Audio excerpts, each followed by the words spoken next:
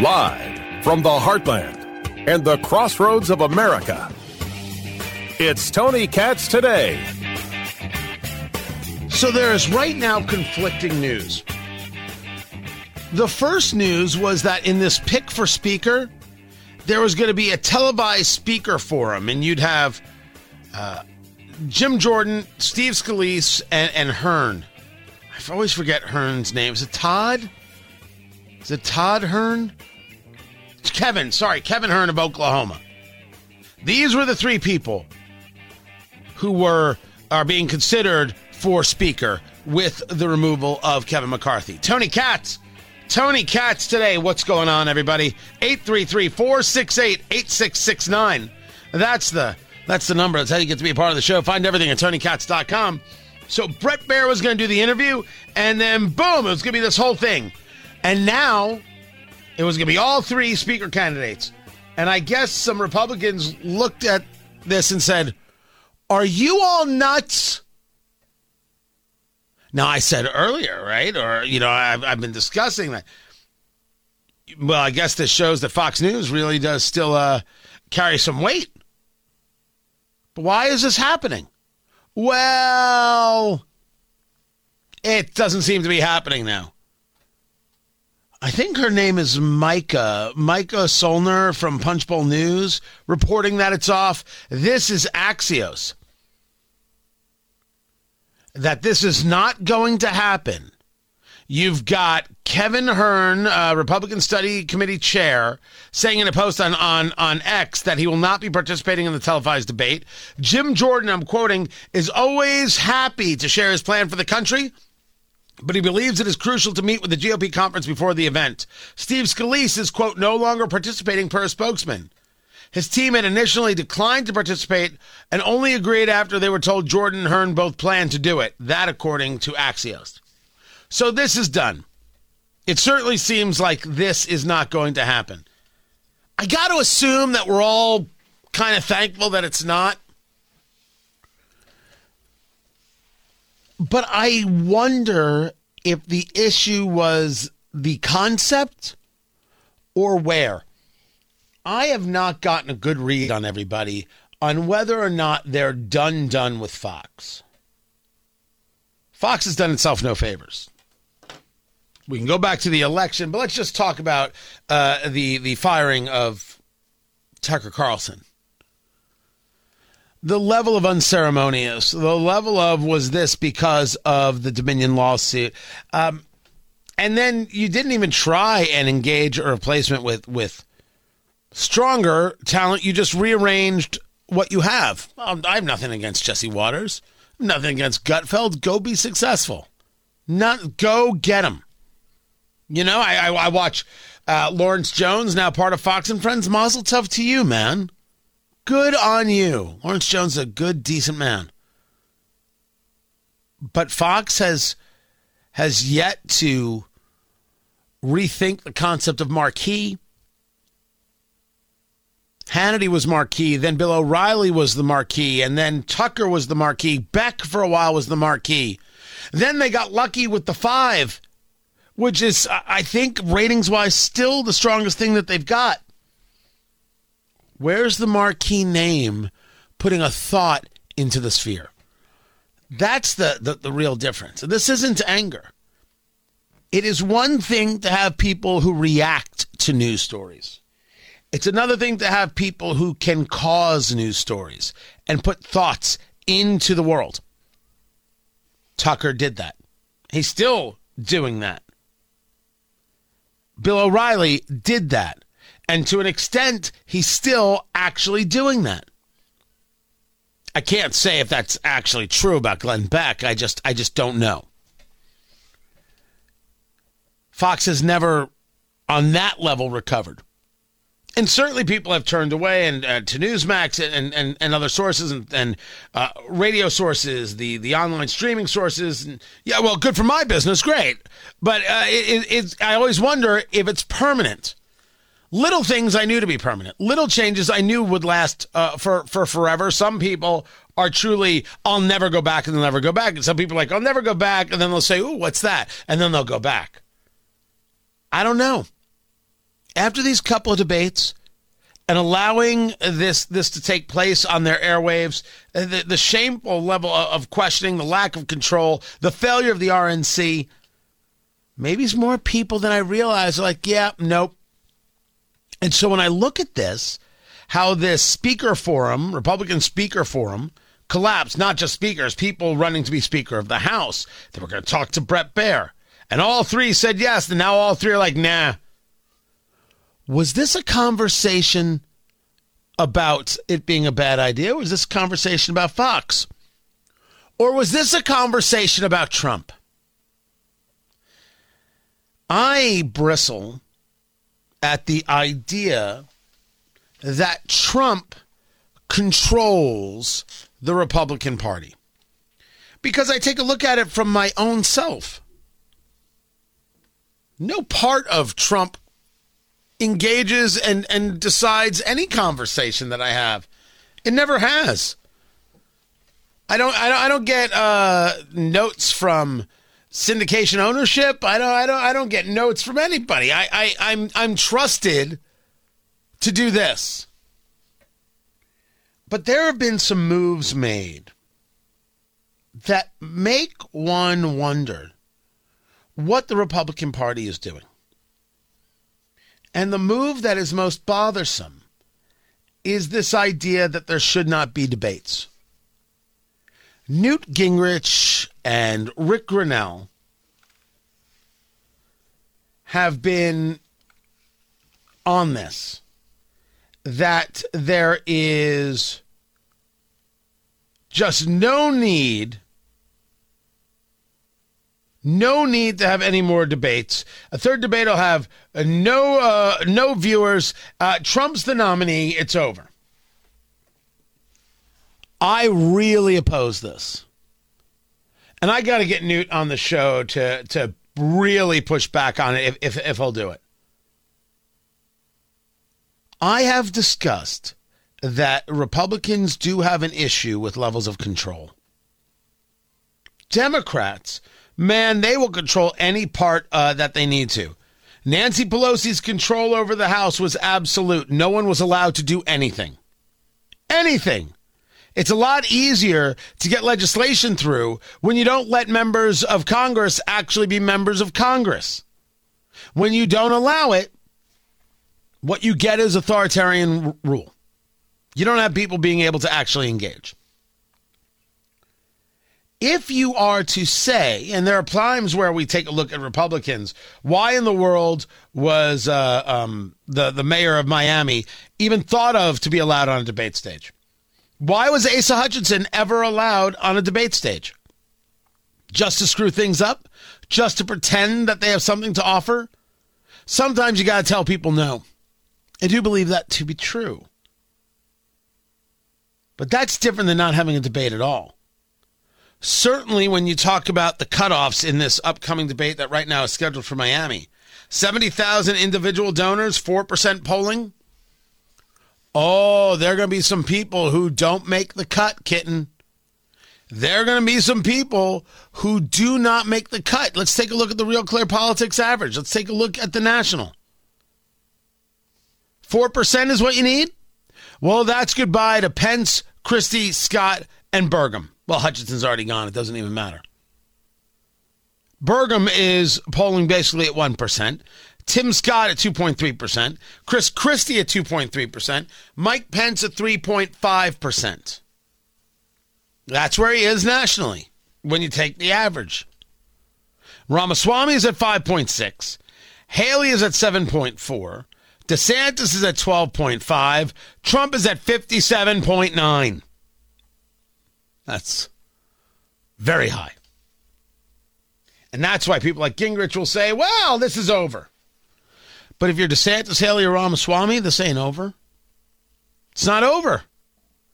If you're one of them, can you amass and build and see if you get a following to Iowa? You might say to me, Tony, it's over. They are absolutely right in saying it isn't, and that you're nuts for trying to declare that it is. Why should anybody listen to Newt Gingrich scream that somehow it's over. Isn't that exactly what the Democratic Party did to Bernie Sanders? Because the answer is yes. That's exactly what happened. Bernie Sanders was a threat to Hillary Clinton, but the Democrats couldn't handle the idea of a socialist getting the nominee, so they put Bernie in a trunk.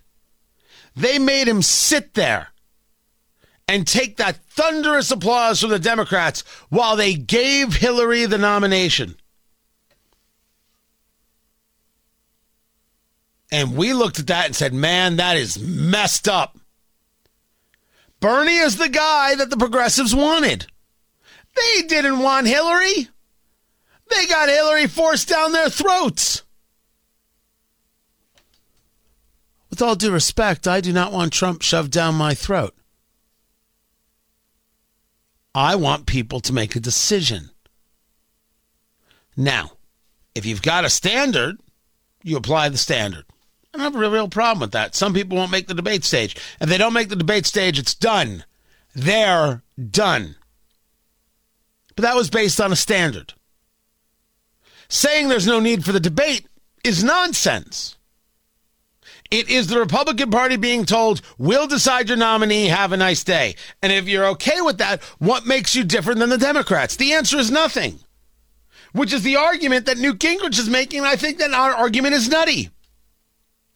Then I take a look at this thing with the speaker. I'm like, since Trump endorsed Jordan, was like, hey, there's no need to have some kind of debate. It's already done. So while I bristle at the idea that somehow Trump runs the party, I now got two things I'm looking at where I'm like, well, that's something. Meanwhile, I have to believe Jim Jordan has the upper hand, and I won't be surprised if over the weekend Hearn and or Scalise walk. Well, Hearn. I don't know if Scalise has it in him to walk. I think that guy wants to fight to the very end. I'm Tony Katz. This is Tony Katz Today.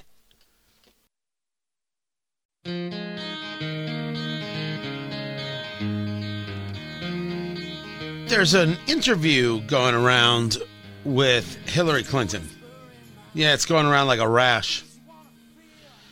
And it's done by Christiane Amanpour as if she still has anything to offer. This is a horrific bit of recycled content. Tony Katz Today. Find everything at TonyKatz.com. Hillary Clinton doesn't matter. What are we? Are we trotting her out because maybe she'll be the replacement for Joe Biden? I'm sorry, I believe I said, are we trotting her out because people believe she'll be the replacement for Joe Biden? That's what I thought. I don't know what these people are going to do. Are they even going to replace Biden? I still say it's way past that time.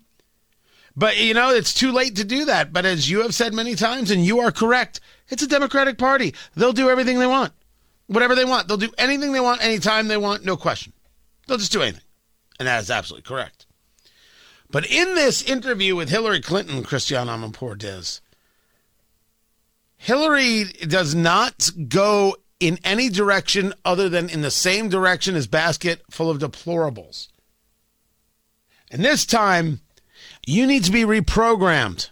Well, you saw the number of Republicans who voted along with Democrats to keep the government open. So there's clearly a common sense, sane part of the Republican caucus in the House. But I think they are intimidated. They oftentimes, say and do things which they know better than to say or do.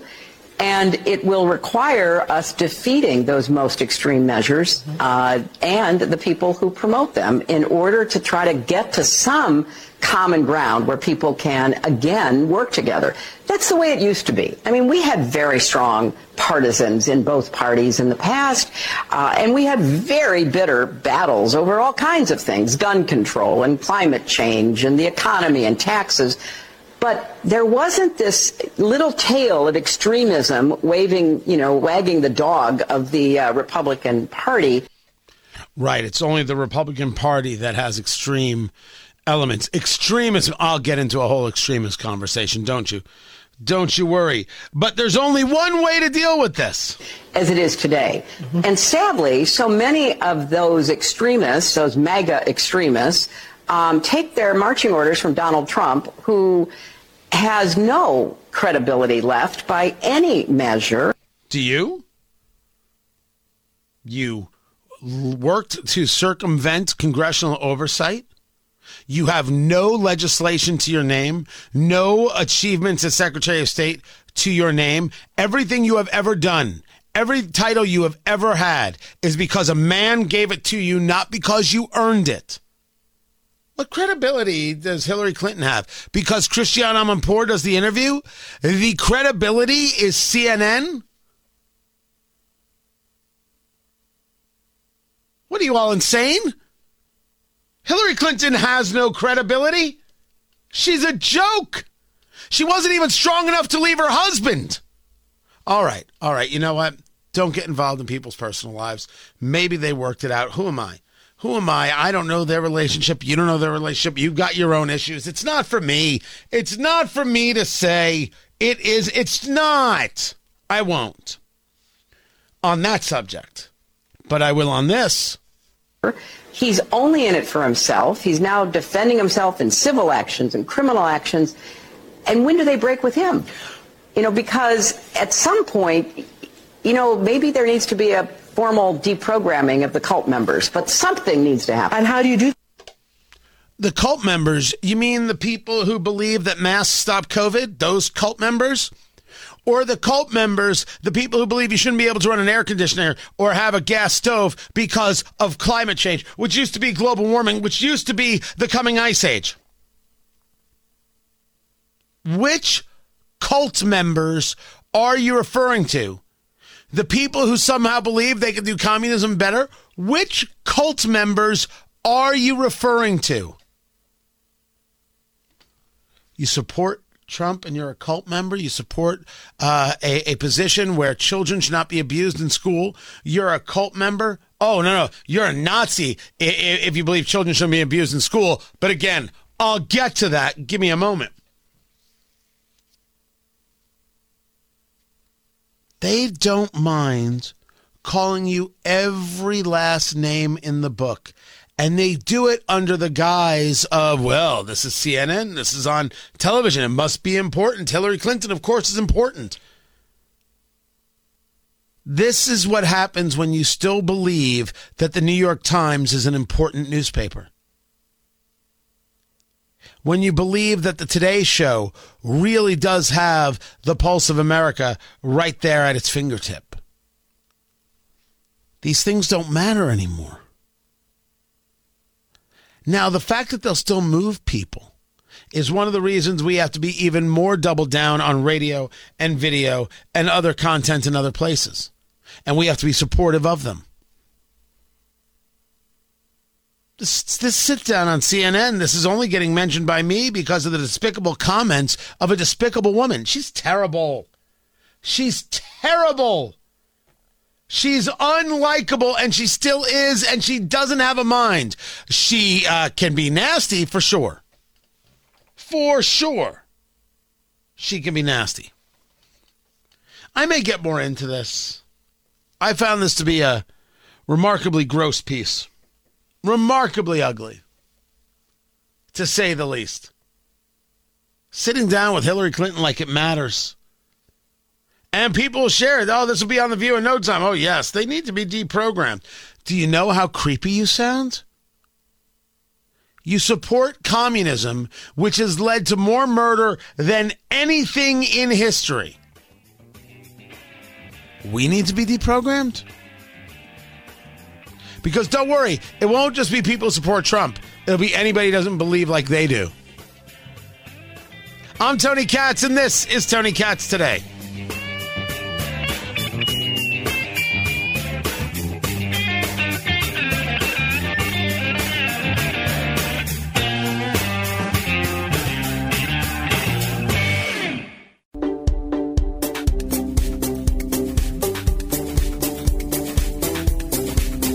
The Colts will take on the Titans. It will take place at Lucas Oil Stadium, and I can guarantee you the roof will be closed.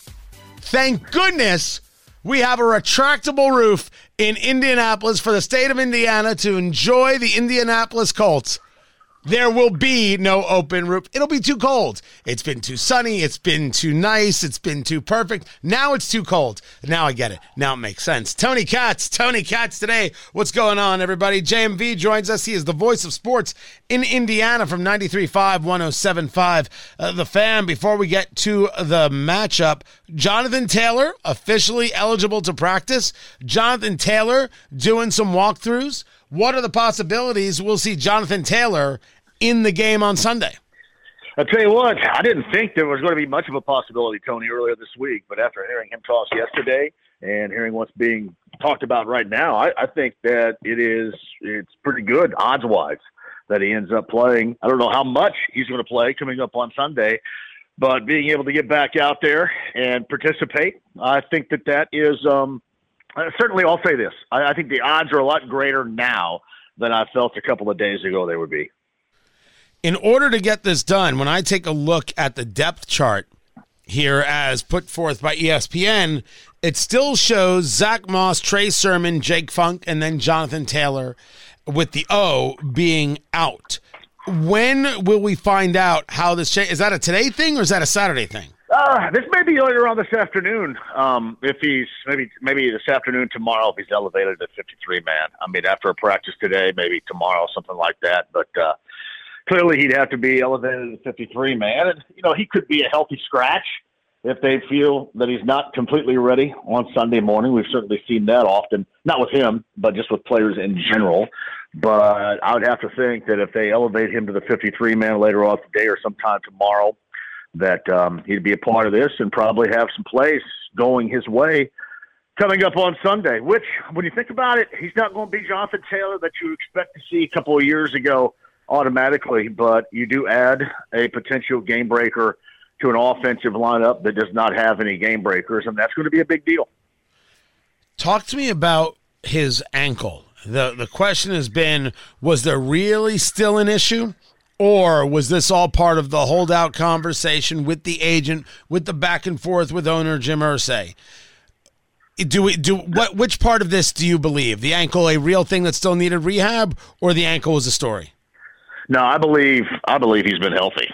I believe the whole story here is just how blueprint-wise his new agent as of May had kind of gone down a list of, hey, we're going to get the money that you want, we're going to get you paid, we're going to get you extended, and kind of went down a list. Now, a lot of people would disagree with me on that, and it's tough for me to call out somebody for faking an injury, whatever. I just think that they played this out, Tony, as far as they could play this out, trying to get him what he wanted and what I would guess his agent probably kind of promised him, which was the reason why he changed agents, in the first place there. So that's my thought, that you just simply came to an end to where the only choice you have in this is to get back on the field and to play. And it's twofold, maybe even more. One is from a standpoint of if you don't, you're going to get fined. Because there were so many things floating out back in the late summer and such. We can get into some of that, I'm sure, later on. But the other thing is showing everybody, showing this Colts team, showing anybody else out there that may have any future interest that, you're more than just all these other running backs other than Christian McCaffrey out there. You're a playmaker, a game breaker. You take a team to a different level.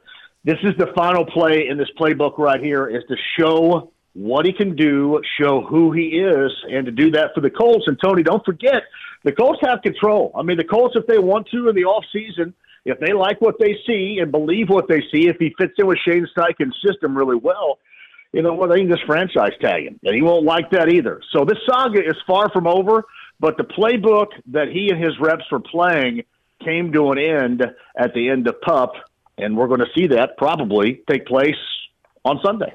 So we're talking about it from what we think of Jonathan Taylor and whether or not he faked an injury or not, or maybe extended how long the injury had lasted. Talking to JMV, the voice of sports in Indiana from 93.5, 107.5 The Fan in Indianapolis. Talk to me about teammates. Never mind where Steichen is. I would assume he doesn't carry. He can play. All right, good. It's a piece for me to utilize. Teammates. Is there bad blood? Is there a feel that this whole fight wasn't necessary? You let your agent take you down a wrong path. Is there animosity, or is there a good? Let's make this team even better. No, I think teammates are all for him getting paid, because players are all for themselves and other players getting paid. So they're all going to say, hey, we understand it's a business. As long as a sport, you get all these cliches that are thrown around at times like this, but that's going to be one of them. So we understand what he was trying to do. We welcome him back with open arms. I think that's what Mo Alley Cox said yesterday. And you move on because you ultimately realize, Tony, that he makes this team better. His presence makes this team better. And we haven't seen him with this Shane Steichen offense. And if you're Shane Steichen, I think there are really two major benefactors, and one not being Jonathan Taylor in all of this. That's Shane Steichen and this offense, and that's the fan base here. The fan base, gets to add a game breaker going into Week 5 in a division where everybody's tied at 2 games apiece, with a team coming to town that's owned you in the past 5, with a 7-game losing streak at home at Lucas Oil Stadium. So you add him to a possible equation on Sunday, and then for the future, it excites the fans. It has to excite the head coach with the offensive philosophy. Maybe not so much Jonathan Taylor, because he didn't get what he wanted out of this right now. But certainly there are some happy folks here, the fans and the head coach. Now you take a look at this matchup, the Colts against the Titans, and yes, the Titans are 6-1 in their last competitions against the Colts. This matchup is one that gives Anthony Richardson great opportunity. This matchup is one that forces our defense to figure out how to stop Derrick Henry, and therefore opens up possible weaknesses in that secondary. Tell me about what you see. No, Tony, all the above right there, too. And plus, you have an owner. You have an owner that's sick and tired of being out-toughed and beaten 5 straight by the Titans and losing 7 consecutive at home right here, too. If you remember, go back to when Josh McDaniels bailed out in the 11th hour and just completely embarrassed the organization, and Chris Ballard on that list was Mike Vrabel. And they really liked Mike Vrabel. At the time, they just went with McDaniels, but they really liked Vrabel. And you could say what you want about the start of the Titans, or maybe a year ago with the Titans, but they certainly, game in and game out, bring his toughness on both sides of the football to the field. And I think to a degree that Jim Irsay has always been a little bit jealous of that. Maybe not so much anymore, because you like what you have in Shane Steichen. But, with these Frank Reich teams, especially when they're getting out-toughed, seemingly around every corner, I think Jim Irsay has been a little bit jealous of what Vrabel is able to do with a team that maybe doesn't scream from its roster of any sort of greatness, and still being able to win divisions, which the Colts haven't done since 2014, and, go to an AFC title game a couple of years ago. So I think he's a little bit jealous of that, and it would be nice to see this team at home. And by the way, Tennessee has not played well at all on the road. I mean, it really looked bad on the road, but much better at home with their 2-2 mark. And I've already said this. I only do this a couple of different times, Tony, during the season. This is a must-win. This is a must-win. Now, you can do the math, and it's not going to equate out to any must-win, and all math nerds out there just settle down. But, again, you're talking about a team that's firmly entrenched right now, going into week number 5, 2-2, that gets a shot of adrenaline at some point with Jonathan Taylor, that has a losing streak of 7 consecutive at home, that's been owned by the Titans. I don't care if we weren't talking about the division. At some point, this has to stop, and it has to stop on Sunday. So I have dubbed this a must-win for the Colts, Tony, on Sunday. Anthony Richardson has 479 yards, 3 touchdowns, 1 interception. Those are his stats for 2023. He was 11 for 25, I believe it was, in that game against the Rams. Yet everybody talks about, my gosh, he's going to be so fantastic. Matthew Stafford's talking about him, this one, that one. Are they all just being laudatory because that's the thing to do? Or is there something we should be looking at that we're not? No, brother, he's going to be legit. And again, the 11 of 25 doesn't speak.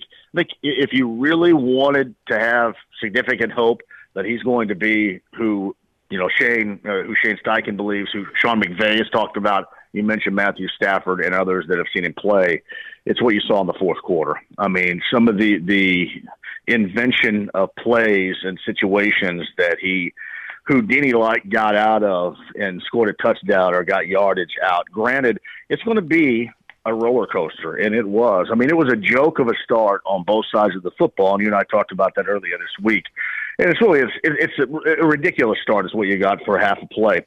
But late in the game, when things really got into crunch time and they needed it, he was incredibly good. And that's why people are saying that. Not so much about the 11 of 25, but about the playmaking ability he had when things really, truly mattered, how they got back into the game, went into overtime, so on and so forth. So that's what people are talking about in terms of that. But it is going to be a roller coaster. You're going to get the good times. You're going to get the bad times. You just have to ultimately put all that together, make that a little bit more cohesive and relatable to your game from start to finish, and then you're going to make everybody a believer. But if you watch the end of that game, I think you'd be hard-pressed to not agree that he's going to be pretty good. How much more time do these wide receivers need with him? And the guy I'm staring at him right now, is Alec Pierce. We get him from the University of Cincinnati. I dig the dude. I always thought he was going to play more in that slot. You can punch him in the face and he gets back up. It's kind of nutty. He has the one really incredible reception in that game against the Rams, but he has 7 receptions, I think, for 114 yards this season. This isn't a bust in his second year, or third year, I think it might be. No, second year. Where are we with him? Where are we with this receiver core? Do they understand how they have to change to deal with Anthony Richardson and his growth? Is that an issue? Or is this receiving core just not as good as it needs to be? Well, I mean, I think both sides of it. You have a growing quarterback, obviously. And, you have a receiving core. Michael Pittman Jr., I think, certainly more ready for prime time than Alec. But I'm going to give you an angle here regarding Jonathan Taylor's return that nobody is talking about but you and I right here. And that is the big hitting capability that Taylor will have once he gets back into the swing of things. And what I mean by that is the respect he's going to get from the defensive side of the football for other teams is going to open up something that we just clearly have not seen so far with Anthony Richardson to really anybody, much less Alec Pierce. Alec Pierce's main game, and he's got to evolve in a lot of other areas, but his signature is going down the field and going up and getting a jump ball. And Anthony Richardson's signature coming out of Florida is throwing that ball, delivering that ball as a jump ball with somebody like a receiver going up like Pierce, at the highest point and getting it. We just haven't been able to see them take shots down the field significantly because of the lack of respect that other defenses are giving this running game. And even with, it's no disrespect to Zach Moss whatsoever. I mean, he goes for 90, he goes for over 100. He has been really good when he's playing in there. But Jonathan Taylor gives you different defensive looks and gives you a different level of defensive respectability you're going to get, which I think will take off the cap of going down the field. I think you're right about that. In the same way, we all of a sudden realize that Zach Moss is pretty solid, and if you've got Taylor, Moss, and whether it's Sermon or Funk, and certainly I want to keep Jake Funk on the team just for the song, like all of a sudden you feel very good about having a running game in any situation, just like you feel very good about Gardner Minshew backing up Anthony Richardson, that no matter what happens, you could still move a ball down the field. In the end, where, in your view, did the Colts end up against the Titans 1 o'clock on Sunday? It's weird because the line, I think, started out the Colts -2.5, and now the Colts are the home dogs against the Titans. I don't know if we're going to find out more injuries and guys aren't participating later on today or what, but ultimately, and I picked yesterday 22-20, I have the Colts getting the win. And again, I have dubbed this a must-win for all the reasons that I thought I thoroughly explained to everybody, both to you today and yesterday as well. This is an important game beyond the win-loss column here. I mean, it's just been embarrassing for them in a lot of ways, and certainly against their chief rival within the AFC South, it's been embarrassing. It's time to end that on Sunday, and I think they do. before I let you go, Rod Carey taking over as the offensive coordinator for IU football. You like this, or is this a stopgap and everything will change once the season's done? You may use this in terms of news and politics and your viewpoints more than I do. This cliche, but remember the rearranging the deck chairs on the Titanic type of stuff? Sure do. That's what this is. I mean, that's what this is. I mean, you had to do something because Walt Bell wasn't getting it done. Hey, listen, I hope for the sake of Taven Jackson, for example, that Carey is going to be really good. He certainly knows the program, and he did some things when he was a coach at Northern Illinois. He's done some things in the past, but I just think this is ultimately rearranging the deck chairs on the Titanic, because that's exactly what this team is, really on both sides of the football. We're finding that out as the season grows longer. JMV 93.5, 107.5, The Fan, the voice of sports in Indiana. Dude, you're always a pleasure. More is coming up. I'm Tony Katz. I like how these swimmers in Virginia stood up, taking a look at what's happened with swimming, taking a look at men on women's sports teams to clearly take advantage. This isn't about, well, they're really women. No, they're not really women. They're really men. Tony Katz today. Good to be with you. So you have the Roanoke College women's swim team. Riley Gaines was there. Paula Scanlon, who was a former teammate of Leah Thomas, who is a man. You call yourself Leah all you want. You're still a man. Speaking out in favor of supporting women in sports, that they deserve the right to compete against other women. It is wrong when you have men joining teams. It is abusive, it is aggressive, and telling these women to just lay back and take it is disgusting. And by the way, that is my language, and I'm here to tell you it is exactly hyper-accurate to how they're treated by the political left. The hatred for women is remarkable. It's stunning, it's shocking.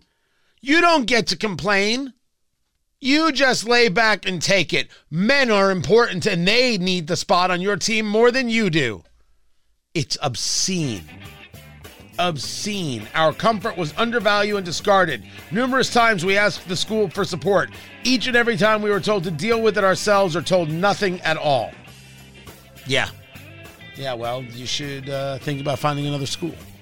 And we should all be supportive of women in sports. And men do not belong on women's sports teams. Don't be misogynists. I'm Tony Katz. This is Tony Katz Today.